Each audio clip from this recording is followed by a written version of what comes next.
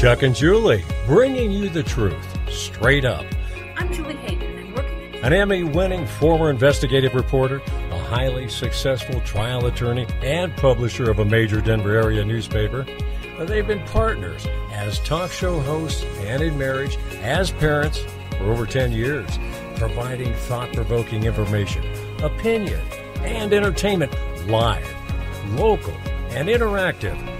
Everyone's voice is always welcome on the Chuck and Julie Show. Well, hello. Welcome to the day before Election Day, which have a lot of exciting contests tomorrow. Hopefully it'll come out well. This is Chuck Bonneville, Julie Hayden, the Chuck and Julie Grassroots Show, Truth Straight Up. That's right. The show brought to you by Mountain West Wellness, Advanced Acupuncture, and Chinese Medicine. Coming up at 3:30, we've got a bunch of people we want to talk about this incredibly successful event over the weekend, the GOP Centennial Dinner with Kari Lake. We were there. We were there. It We were at the VIP reception, which got you a drink for a couple extra bucks. It was a lot of fun. But first, wanted to bring back on Robert Spencer with Jihad Watch. Robert, every time I open up any site, there's like an article by you, and they're kind of putting into perspective what's going on with this Israel, Hamas. Well, before that, we wanted to talk to Robert. Chuck is surprising us here. No, I'm not surprising you. I mentioned it to Robert last time he was on. His great article on why we all need to thank Matt Gaetz, which I thought was a great article. Not just about Matt Gaetz, and I agreed with him totally about that, but really his analysis of the Republican Party, at least since the beginning of the 20th century. And so I'll just start off, give you my own view of the Republican Party, and you can correct me or do whatever else. But it seems to me the Republican Party has had three main prongs, basically two, and now until recently a third one. The first one is it kowtows to the rich. And I think that really started with William McKinley. He was a rich guy's guy, got huge amounts of contributions. And then the other side, which is the same or less, the progressive side, which is, of course, Teddy Roosevelt. He just took William James Bryant's populism and slightly modified it down. But he was a big government guy, and the big government guys are the ones that, they want to use the poor to make them, while pretending to help them, make themselves more powerful and rich. And then there's been one that for the average American, the working class person, whether it's white collar or blue collar. And we've only had until recently two of those, and that was Harding and Coolidge. Hoover was a big government guy. Eisenhower, who beat Taft's son, was another smaller government guy. But Eisenhower was just, go along to get along, not change anything. Goldwater was the first time I think the populist wing arose. And Reagan partially reflected that. And Donald Trump has totally reflected that, because he is and that's why people love him, because he's one of the few politicians on the Republican side that actually is trying to stand up for the average American, whether it's through trade policy, immigration policies, and everything else. But that's how I see the kind of Republican world since the beginning of the 20th century. And how do you see it differently or similarly? Yeah, I think we pretty much see eye to eye on that, Chuck.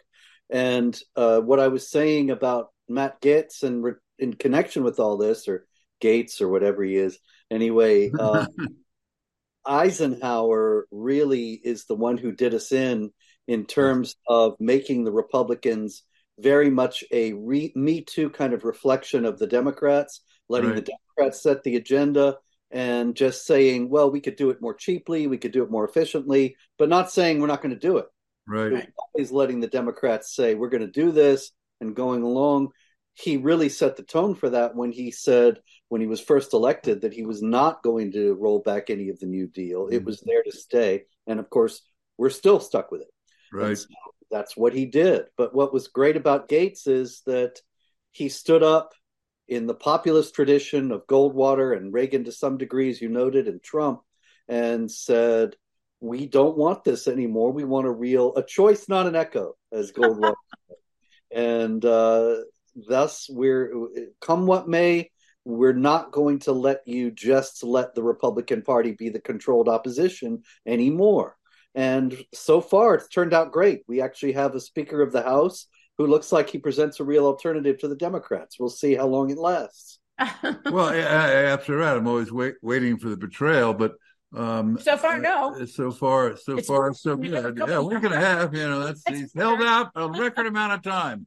But we really haven't had a speaker in the People's House as represented the speaker, the people. Maybe for the first 2 years of oh God, what's his name? For the 90s. Gingrich? Yeah, Gingrich.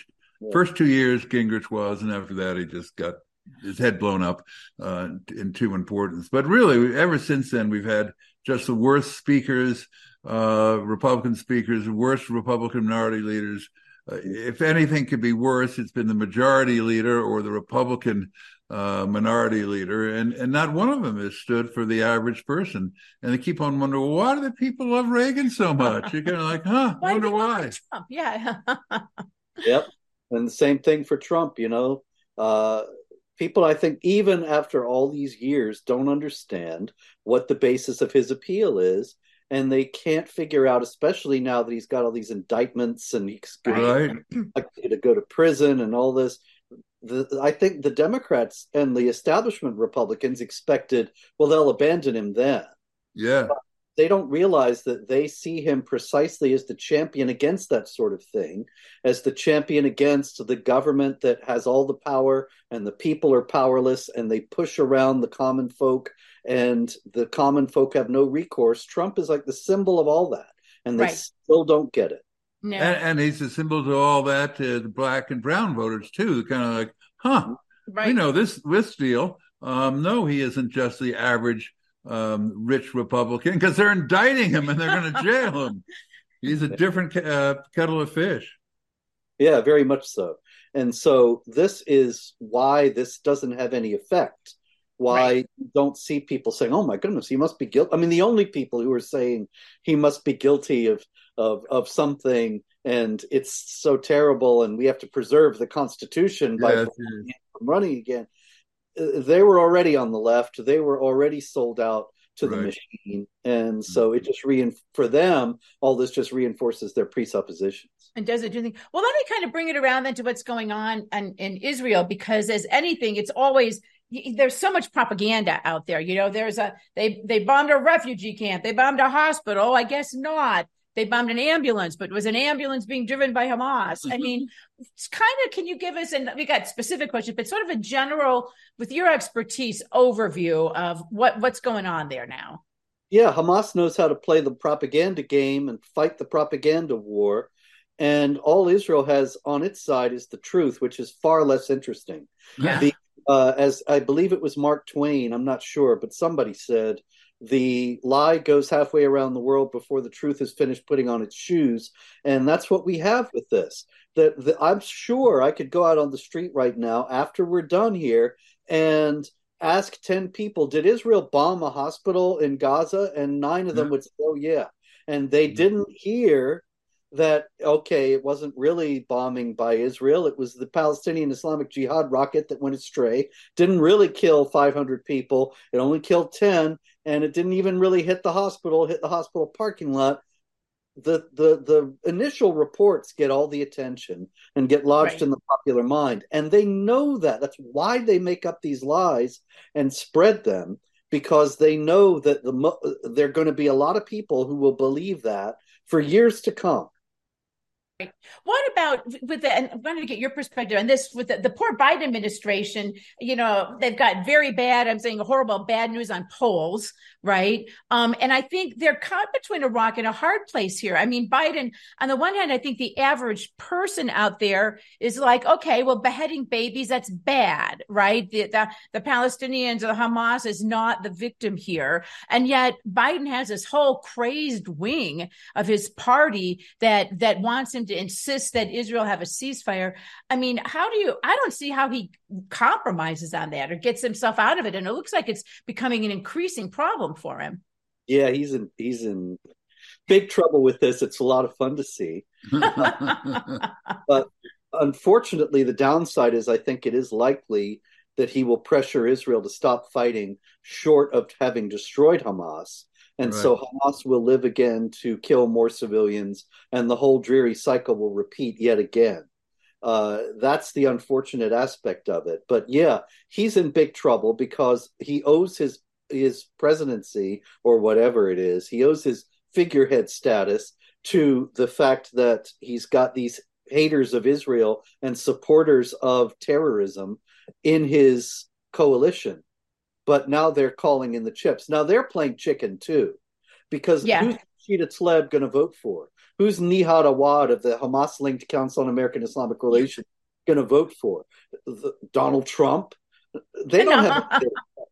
Well, they do have a Cornel West. I mean, I think Cornel West has come out all for him. And, watch him win. Yeah, well, I think he'll take 2 or 3 percentage points off of Biden's thing in places like Michigan. I think it really. That would be interesting.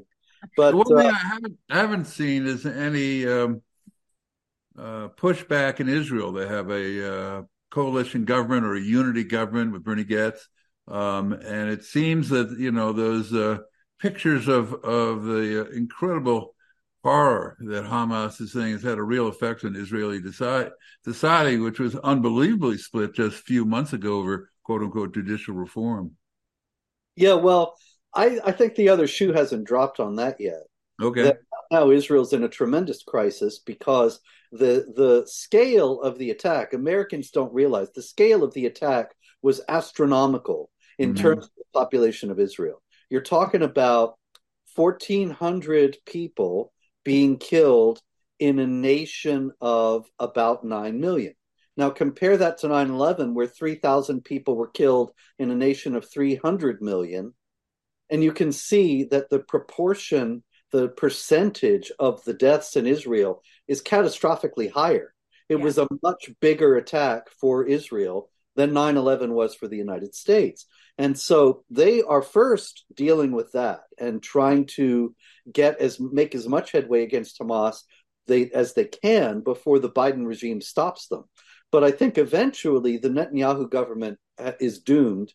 It's going to fall because they let the ball drop on this. This was a massive intelligence failure, any way you slice it, and they're going to have to bear the responsibility for it. And it seems unlikely that Benny Gantz, who's defense minister, or in any case, he's working with the government. He was the defense minister in the last government, but I don't know he's working with the government now. He's the leading opposition figure. I don't see how he has a way forward either, because the Israelis are not going to vote for the left in appeasement after suffering something like that. And so probably it will be a tougher, harder line government than Netanyahu, but we probably won't see it for quite some time because they got to get out of the immediate crisis period first. Well, they also, the people who have been the peaceniks, if you want to call that, in Israeli society, of which there's less and less over the years, but, the nice music festival, they were all at that one. And they're all at the kibbutzes, and, they didn't attack the hard religious ones. They didn't attack the right-wing part of they attacked the peaceniks, and they were the ones who suffered the most. Well, they attacked them not because they were peaceniks. No, they were just there. Their security was low because they were peaceniks. Right. Exactly. The religious kibbutzes down by the border of Gaza, they had very high security. The jihadis came along and got repelled by the high security. But the leftists in their communities and at the music festival are all about we have to be love nice and peace. Love and peace, and this is the price of that. It could be a start with, and fantasy never pays off against reality. I was going to say, seems there could be a lesson in there. What did you think of President Obama's remarks? I think it was yesterday or the day before, saying it's a very complicated thing. You got the slaughter over here, but the Palestinians are in unbearable circumstances. And even I, Barack Obama, have been thinking, could I have done better? What should I have done than giving away the entire Mideast to Iran to help us along? And those plane loads of gold. Pallets of money. Yeah, I mean, after all, we have to recall that and remember that it was the American taxpayer who financed all this, because Iran funds Hamas as well as Hezbollah and Palestinian Islamic Jihad. And so when we're talking about where the money came from for the murder of all those Israelis, it was our taxpayer dollars. and courtesy of Barack Obama. But Obama's remarks, was it yesterday? They were just pure Marxism, really. Yes.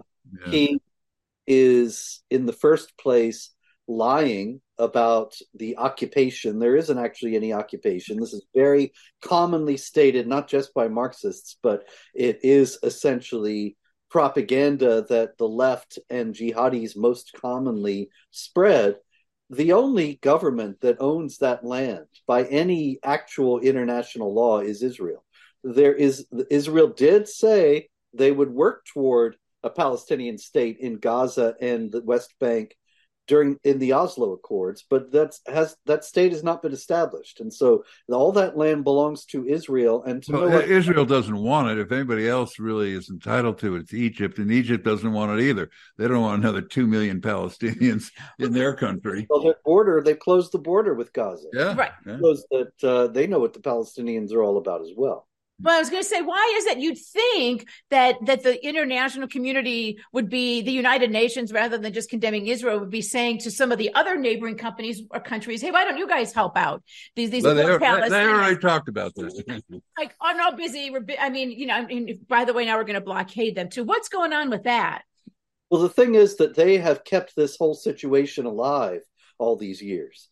After World War II, there were lots of refugees all over the world, particularly in Europe and on the Indian subcontinent, because in Europe, the borders were all being adjusted in light of the war, and a lot of Germans were displaced from Poland and from Czechoslovakia and elsewhere, and nobody said a word of complaint because the Germans started the war, the Germans caused all this trouble, and now Germany was going to lose territory, and so Germans were made refugees out of Eastern Europe, and they settled in Germany proper, what was left of it, and they have made lives, and nobody complains about that. And about 1 million of them died during that process. And in India, the partition was made between Muslim Pakistan and now Bangladesh and Hindu India, or at least Hindu majority India. And there was a massive dislocation of populations, a lot of refugees, a lot of people died here again, but the whole thing ultimately sorted out, although Pakistan, being an Islamic state, is still very hostile to India, and there are always tensions. But the point is that everywhere else in the world where there have been refugees, the situation eventually is settled. People settle elsewhere, people are always moving around, and the problem is solved. The only place where this has never been solved is with the Palestinians. The other Arab countries, even though the Palestinians are not any different culturally or linguistically or religiously or ethnically from the Lebanese or the Syrians or the Jordanians, Lebanon, Syria, and Jordan wouldn't allow them to be citizens. They wanted to keep them as stateless refugees, as a stick to beat Israel with. Right. Well, they forgot about that in the case of Jordan and Lebanon, and they got a big inflow of Palestinians. They quickly realized that was a mistake. Yeah, Jordan actually did allow them, and then changed its mind and reversed. The UN also. You know that if you're a refugee, then you are a refugee. But your children, wherever they're born, are not refugees. Yeah. But if you're Palestinian, Right. then your children, your grandchildren, your great-grandchildren, they're all refugees. And so there used to be a few 100,000 refugees out of Israel who did not get kicked out, by the way. They left voluntarily. The Arab League told them to leave in 1948 because they figured they were going to destroy Israel and then they could come back. But anyway, now most of those people have died, and there's just a small number of people who were alive in 1948 who are refugees from Israel. But there are 7 million Palestinian refugees in the world because all their children and grandchildren and great-grandchildren, wherever they are in the world, are Palestinian refugees, so that there's always this pressure on Israel. Right. And so, even if they're going to school at UCLA or Stanford, they're still a Palestinian refugee. Well, let me switch a little bit, because the one person who is really not liking this, maybe as much as Joe Biden, is Zelensky. He's upset because now everybody's paying attention to Israel and the Palestinians. And he's like, well, what about me? And they're like, now they're talking about, how do you And now we're at this stalemate. All of a sudden they're talking about, well, if it is a stalemate, NBC is saying, and somebody's leaking it to them that well, maybe we need to rethink this whole Ukraine thing. What's going on there? Well, I believe we've discussed before how Ukraine seems to be a massive corruption center. It's money laundering seems to be going on. We may never know the truth, because if it is going on, the people in power are the ones who are gaining from it. And so we had this curious case of FTX and Sam Bankman-Fried supposed to be giving money to Democrat politicians and then receiving money from Ukraine, while the Democrat politicians were sending money to Ukraine. Yeah, right. You had this circle, and the Ukrainian government said, oh, no, that's not happening. And of course we can trust them. And old Joe Biden and his regime said, no, that's not happening. No, that's not happening. Yeah. Well, I'd sort of hate to be the last honest person in the Ukraine. Yeah. I mean, if you were an honest person in Ukraine, you'd feel like such a schmuck, Yeah. And so you got to think that he's upset, Zelensky, that now instead of pouring money into his coffers, there's actually a real war, that some Americans are in favor of aiding our ally in regard to. And so he stands to lose. But the whole thing was corrupt from the beginning, and we've talked about how it's highly suspect. And so I think the less money to Ukraine at this point, the better. And I think they're pushing, but I think people are losing interest. Well, what do you see? I mean, I'm a little unsure. I mean, McConnell and Schumer all agree about one big $106 billion package, but they keep on saying we're going to have it any day now, and it doesn't seem to be any day now. Yeah, there's a lot more pushback than there used to be. Yeah. And a lot of people are waking up and seeing, hey, this is a big gravy train for certain people, but there doesn't ever seem to be any actual benefit for the Ukrainian military, which is not winning. And Zelensky is an increasingly suspect figure. And so the dissatisfaction is growing, and I think that's why you see the delay. And it may not happen at all. And one of the big things that the new Speaker of the House, Mike Johnson? This guy nobody ever heard of, and he's the Speaker of the House, and he actually looks good. It's kind of amazing. And one of the first things he did was push for the delinking of aid to Ukraine and aid to Israel, which Biden had put together, probably just to preserve his Ukraine scam. Well, let me just a couple more questions. Well, but just about that, I mean, if Ukraine, if it doesn't come in the next 6 months, the war is over. I mean, the whole society, from their pensions to their first responders to all the graft and corruption. I mean, 6 months without any U.S. largesse, and that war is over. Sounds great. What should then, just a final question for you, what should here in the next couple of weeks then, you think, back to Israel, what should people be kind of keeping their eyes open for or watch for in order to kind of figure out how things may be going? Well, Joe's in big trouble. He's got to call for a ceasefire.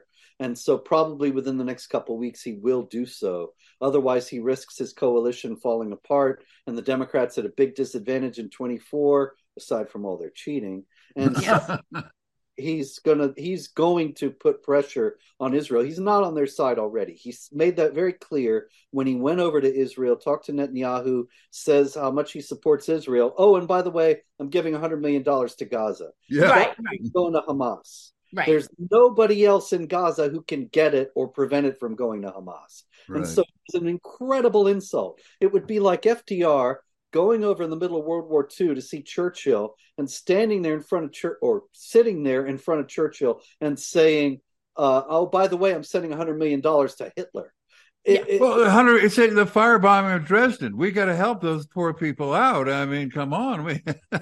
We got to send $100 million and it'll go right to the people of Dresden. Yeah, they'll be able to prevent it from falling into the hands of the Nazis. Right. For the Nazis run everything, control everything, but somehow Joe Biden knows how to keep the money out of the hands of Hamas. It's a lot of he was really just he was signaling to Rashida Tlaib and Ilhan Omar and all the rest of them, see, I'm really on your side. Yeah. So I'm upset, but it hasn't placated them. All right. Well, Robert, thank you. We appreciate you. Yeah, I appreciate all of your insight All right. And Jihad Watch, I always want to recommend people go there too. All right, sir. Thank you for your time. We'll talk to you again soon. Take care. All right. Bye-bye. Robert Spencer there with Jihad Watch. One of my favorite. Yeah, he's good. Speaking of favorite, so we were I'm switching gears here a little bit. We're going to talk about the Trump trial. We're going to talk about the poll, all of that stuff. But I just want to congratulate the Colorado Republican Party, Dave Williams, Hope Schuppelman, Anna Ferguson, Tom Bjorkman, Liz Temple. I mean, that was a great event, the Centennial Dinner up in Loveland with Kari Lake. Lauren Boebert spoke. I mean, the place was packed. There was this energy there. I've said before, I've gone to a lot of Republican events, and most of them resemble a morgue. Right. You know, it's God's waiting room. And that one, while it wasn't a youth festival, it still we were there to up the age. But it just had an energy, and it was just great. And I think I see Anna Ferguson, who was the secretary of the Colorado Republican Party, and she got on. She didn't know. I'm like, Anna, now we can bring you on and talk to you about this. Anna, if you want to go ahead, if you're there, and go ahead and unmute yourself. And Peg, you were there too. We sat at the same table with Peg. And you can unmute yourself too. Maybe I caught Anna by surprise. I'm here. Okay, perfect. Okay. So number one, just congratulations. I mean, from just an attendee, I thought that everything was great. Even the food was okay. Thank you. I am so glad you guys enjoyed it. I think it was a success. I really do. I didn't know what to expect. I've never been to them, but I thought that this was a really successful event. I heard from many people who have been to others that there was a different atmosphere at this one, that it was just a different feeling among all the people that were there. I thought it was fantastic. I've been to a few, and it really was the most fun one I've ever been to. And it did have an energy to it and a youthful vitality to it. And it just seemed everybody was, it was, I guess, the meeting of the faithful, because I didn't see a lot of rhinos I know didn't show up. Yeah. And they weren't missed, to tell you the truth. Not at all. And I would like you just to, and then we'll bring Peg up to talk about that for a bit, because to me, it was very reminiscent, only even bigger than when Marjorie Taylor Greene came to town, right? And all the rhinos down there, to Pueblo, correct, Colorado Springs, and all the rhinos in El Paso County tried to hold a counter event and tried to make sure no one would go. And instead it was standing room only. People were trying to sneak in. I mean, it was great. And that's what they were saying here too. People were like, oh, Kari Lake, who wants to hear Kari Lake? No one wants to hear Kari Lake, election denier, blah, blah, blah. And she stood up there. She didn't back down 1 inch. Neither did Lauren Boebert. No. I mean, and the Colorado Republican Party hasn't either. I just think there is this growing, and I'm going to call it grassroots energy and influence. And I think Saturday night was a perfect example of that. I mean, what do you guys think? 100%. And like Kari even said, we are the majority. Yes. No matter, I mean, even though, the rhinos have control of most of the media and they put out things that just aren't true. And I haven't seen if there's been any feedback about the event yet. I mean, I'm still kind of recouping from the weekend. So, but we are the majority. There's no doubt. There is no doubt in my mind. And, I think Kari Lake was fantastic. Yes. Well, there has been some publicity on the straw poll that you all did, which I think DC Examiner did a whole story on the event. Straw poll, the presidential candidate. Which 87% for Trump, 6% for DeSantis. And yeah, 87%. What does that tell you? I mean. Well, it's like Dick Adams says, Colorados hate Trump. And it's not true. Well, and I would say, the establishment kind of rhino, they can take their ball and go play with the four of them over here anymore, right? Forever, they've been telling us, we have to go to their boring events and things like that. And, and then we got to, we have to support them. And then they don't turn around and support us. But I think what Saturday night showed is we don't need them anymore. There is not at all. Not at all. So long to the rhinos. You know what? Good riddance. I'm sick and tired of saying that we have to just bow down to them and get along and everything. They don't play with us. You know what I'm saying? They don't want to. We have to do it their way or no way. So It's not going to happen. It's just not going to happen. Let me bring up Peg Cage. Peg Cage was mycoloradogop.org. We got to sit at the table with Peg and her husband and Don, along with the McBrides. And I sat next to Victoria Lundquist. Yep. So Peg, what was your take on the event? I thought it was wonderful. It was so good to see everybody in a winning spirit this time. We've got a lot going on that wouldn't have happened had we not gotten Dave or a good candidate, elected as the chairman. As Chuck has always said, it depends on who we get as chairman. Right. If we're going to be successful or not. And we got a good chairman and we got a great secretary. And we're really happy. You. We love you. So we had a great time. And you know what? We made so many reconnections there. We've worked so hard together for so long. It was good just to sit down or stand in the aisles. There was enough going on the stage to keep it interesting, and yet there was enough downtime where we were able to talk with our friends, and that was really good. All those connections that we made in the aisles, you don't make during COVID and during Zoom calls. Right. No. Right. And that's a good point, Peg, because I know that was, but normally I have to admit, I kind of like dread these things and I'm kind of like saying, oh, Rev, he'll be 24 and I'll be like, I have to go home for Rev. But I found myself, it was fun. It was just fun. And we didn't leave early or anything like that. And it was connecting with people. And, I think that if that energy in that room, and this is just one dinner, and Anna, let me ask you this. If it's indicative of what's going on around the country, I think this is going to be one heck of an election cycle, I think, for us. Well, I would like to see the election deniers a little more powerful. Yeah, I am an election denier. We have not had an honest election for a couple of decades. I'm ready for that to turn around, and I think that the tide is moving that way. I think that we can make that happen, hopefully before 2024, where we don't go into it with all of the problems that we've had in the last elections. But it wouldn't have happened had we not gotten the leadership that we got in the party. So. Right. Everybody send money to the GOP. Yes, that's really a good point. Okay, send 10, 15, $20 a month. The only way we're gonna say permanently goodbye to the donor class is to make ourselves the donor class to the extent of our abilities. Leo asked Chuck and Julie, does Kari Lake look like she might be a good VP for Trump? She'd be a great VP. So. Because Anna got to meet her. So I got to meet her too. But Anna, what do you think of that? What? Did I surprise her? I think so. Oh, maybe not. Okay. I'm sorry. I'm sorry, Julie. I got another call at the same time. I didn't hear the question. I was going to say just that some of our listeners want to know if we think that Kari Lake would be a good VP for Trump. 100%. After I met her this weekend, I think that she would be. Yes. Okay. Hey, listen, we will let you go. I know that you're busy. Peg, we'll let you pop back off too. You guys, thank you. And Anna, really. Great job. Great job there. We'll be at the next one for sure. So thank you. Thank you so much, guys. I appreciate it. You bet. Well, and then, so speaking. The one I love is Liz Temple. Now, Liz Temple is officially listed along with the elected officer stuff, and she's listed as assistant secretary.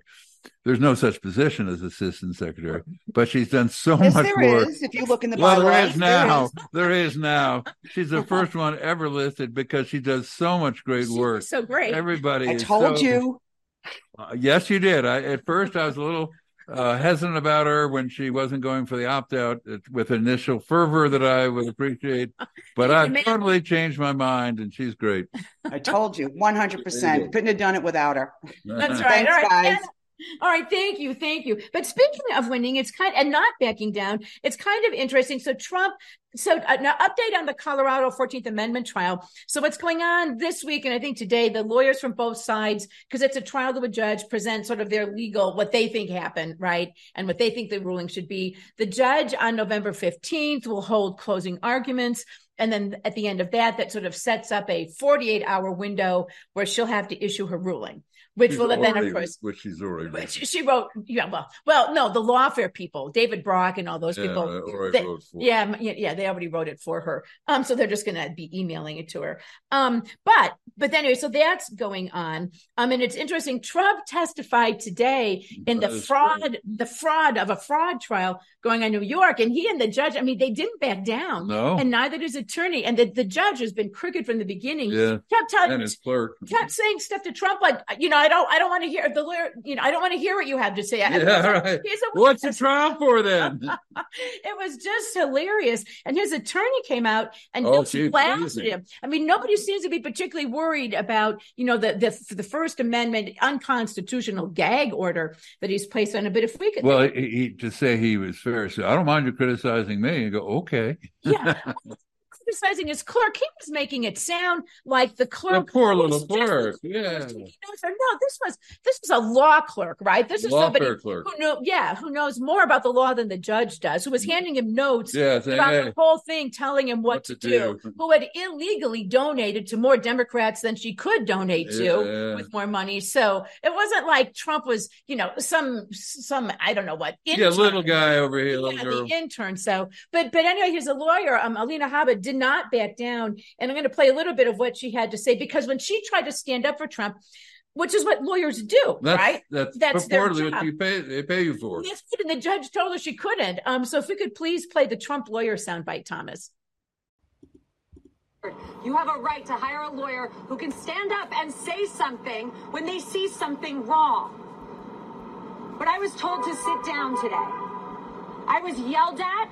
And I've had a judge who is unhinged slamming a table. Let me be very clear. I don't tolerate that in my life. I'm not going to tolerate it here. And you know what? You shouldn't either. We shouldn't either. And Trump, called the attorney general who is prosecuting him for this fraud that's not a fraud, a political hack. It's just been, there's a reason that this judge did not allow cameras in the courtroom. Because they didn't want people to hear what Trump had to say. Now, again, I kind of like the Denver case. I doubt that the judges have already decided what they're going to do, right? But that judge... It's foolish, though, because it is giving Trump. The judge kept saying, this is not political. This isn't a case. It's like, are you kidding me? This is not political. No, it's working. We talked a little bit last week about one of the anti-Trump groups, the Club for Growth. They were trying to do some ads, so they tested them, to see what people before they ran them, which they never did run. And they tested them, and they were talking about all of the legal troubles that Trump is in, right? And it backfired totally. Yeah. People ended up supporting him more. Like, I didn't know that. I even like him better now. So none of it is working. And now we have, over the past few days, this New York Times poll that shows Trump up significantly in swing states. And not only that, and I'll let you, because you're the poll analyst, but not only does it show Trump up, but the areas that Biden is having trouble with are really not things he can correct, right? Yeah, like being mentally incompetent. Right. Very hard to correct that. Adderall goes just so far. And it's a poll. It's clearly the kind of poll New York Siena or New York Times, because they had it followed with an article by Axelrod saying, Biden should back out. So obviously, and they also indicated that any other person would do great against Biden if it wasn't just Trump. So there are a lot of things that made it kind of a... But you mean any other Democrat could beat Trump, that Biden himself is the problem here. Right. And that any other person other than Trump would do much better. So it's it's a very political poll, but nonetheless, CBS came out at the same time saying Trump was leading by 51 to 48. He never did that in 2020. He never was ahead. So it's all great signs, really. Well, and some of the things I think that really, I think to me were interesting about it is, again, it's stuff that Biden really can't do anything about, like his competency. That apparently is like a huge issue for all kinds of, from just about everybody, right? Nobody thinks he's competent. But another poll, I think it was a CBS poll, said, who do you think would be better to bring us peace and prosperity? Right. And overwhelmingly, assuming you're for that. Yeah, overwhelmingly they said Trump. Right. And you look at the economy, and that's one of the things that people were all saying. Not only was the economy a problem, but that they had personally been hurt, negatively impacted, I think was a word that was used, by Biden's economic policies. And his COVID policies. And one out of 4 knew somebody who died because of it. And that's crazy, right? Exactly. 1 out of 4 people in a different survey, this is a Rasmussen survey, said they believe they knew somebody who died as a result of the COVID vaccine. So these are the kind of things. I mean, people are unplugging from the matrix, right? They're taking the red pill. Yes. And once that happens, if you've seen the movie, it's really hard to get plugged back in. And I think the economy is a key thing because, you might have people who they don't really care about the Trump legal stuff. They don't care about the election stuff, but they do care about the economy. Well, and most people, certainly people living in urban areas, care about the incredible crime that has just shot up all over the place. I mean, they keep on, if you read Real Clear Politics, what they do is they present an article from both sides, really, on a lot of topics, but it's just unbelievable, the amount of people that are kind of going, we're not putting up with this, and it's all because of you, Joe, or at least Soros elected DAs. And so, and even no matter what I guess if you were to allow drilling and things like that again and get rid of all the requirements about the electric vehicles, but even those are looking ridiculous, right? I mean, most of the solar energy stuff is in foreclosure. I mean, they blew off in New Jersey. The Dutch firm said, "No, we're not going to." Right. I mean, none of their things are working, and people are starting to see it. Now, we do have, as Peg always talks about, the whole issue of election integrity. So maybe they're not worried. But I think they should be. And which is another thing this New York Times poll did for them. Look, guys, you can't just cheat a little. We've got to do major cheating in these 6 states. That's what they're telling. They're printing out ballots as we speak, and they're pulling them out right now. And they don't even care. Well, here's the thing. What's depressing about that is we were talking to somebody, Dick Morris, who said he doesn't think they can raise the level of cheating would have to be so high they couldn't do it. I'm like, believe that. Yeah, don't Republicans exactly, because who's going to prosecute it, right? If you could prove, double the number of people voted in the election that live in the United States, how many more votes did he bring in other than Obama, who was popular? Right. He brought in something like 10 million more. I mean, it's just ridiculous. So they do have a dilemma. And I think you're right. You're like, why is the New York Times releasing this? They want to get rid of Biden, but the problem is who? So if we could, which is ABC noted, if we could please play the ABC poll soundbite, Thomas. This is probably going to lead to a lot of Democrats increasing the chatter that Joe Biden should step aside and make room for another Democrat. And I think the problem that Democrats have is they don't know who that Democrat would be right now. I don't think that people look at Kamala Harris and feel like she is ready to take that step forward. They look across the rest of the party, governors, senators, mayors, House members, and they're struggling to figure out who they could put up if it's not Joe Biden. And so I think the reality is Democrats are probably going to run Joe Biden. I don't see how they can. I mean, I think this is all. Gavin Newsom's waiting in the wings, right? If not Michelle Obama. Ted Cruz keeps saying Michelle Obama. Can I interrupt for a minute? It's Jacob again. Sure, of course, Jacob. Always. Go ahead. So about 3 months ago, the Upper West Side and the Upper East Side of Manhattan wrote a letter. The voters wrote a letter to the Mayor Adams to go to Washington and see if they can stop this immigration problem. Right. And we all know what happened last week with Mayor Adams, that he had to go back to New York because of his assistant or whatever. Right. I'm going to bet now, unless things change, I'm going to bet now that the Democrats in New York are going to stay home. They're not going to vote for Biden. They definitely won't vote for Trump, but they won't vote for Biden. And possibly, and I hope Barney's listening, I'm going to bet that New York goes to Trump. Wow. I'll bet you on that one. I mean, I'm from, I lived in the Upper East Side, which used to be the Silk Stocking Republican district, and now it's as Democrat as the West Side. And so I'll bet you a Diet Coke on that one. But I think you have a good point, and that is another reason. But these polls show, even if you're a Democrat, right? I mean, and people, I think, if you're a Democrat, I think you're just not enthusiastic to go out there and vote. Now, again, one could argue that doesn't matter to Democrats because they just will vote for you. Mm-hmm. But I think that, the lack of enthusiasm, I think, is bad for them. I think the fact that Republicans... Well, that ballot harvesting gets rid of all your worries about enthusiasm. But the Republicans, even those who I think are maybe not your giant Trump supporters, are pissed, right, about what's going on with Trump and what's going on everywhere else. And I also think that a lot of times you just get people who don't pay a ton of attention, and they just think, well, you know what, I'm worse off now than I was before, so I'm just going to change. Anything's got to be better than what we have now. So, I think the Democrats are starting to sound the alarm, and you could be right, about what's going on in New York. Okay. All right. Bye. All right. Thank you, Jacob. Thank you. One other thing I wanted to briefly talk about today, we've got a few minutes left. The Steven Crowder. Somehow Louder with Crowder got his hands on some of the pages from the manifesto of the trans shooter Audrey Hale, who killed 6 people, 3 of them kids, targeted a Christian school, right? And according to the manifesto notes, and here's the thing, I can tell you, this is a reporter thing. The Tennessee Bureau of Investigation is saying we're neither going to confirm or deny. Is basically what they're saying, which is a confirmation, right? Because if it were not the real thing, they would have said, no, that's not the real thing.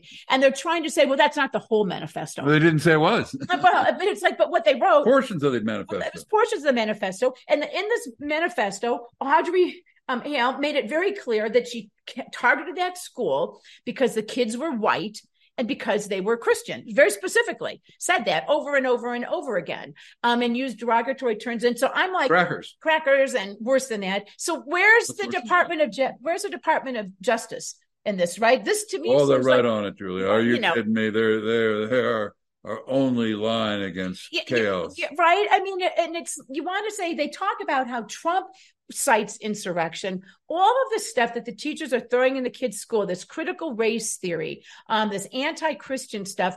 You have people, I'm sure that this young person was disturbed. I mean, I think no doubt about that. But you have a disturbed person and you feed them this kind of information and you feed them this kind of language. And it's exactly what they accuse the right of doing, or conservatives of doing, and they're the ones doing it. And what do they do when it comes out? Is they hide it. I mean, that's the reason the manifesto hasn't been released forever, don't you think?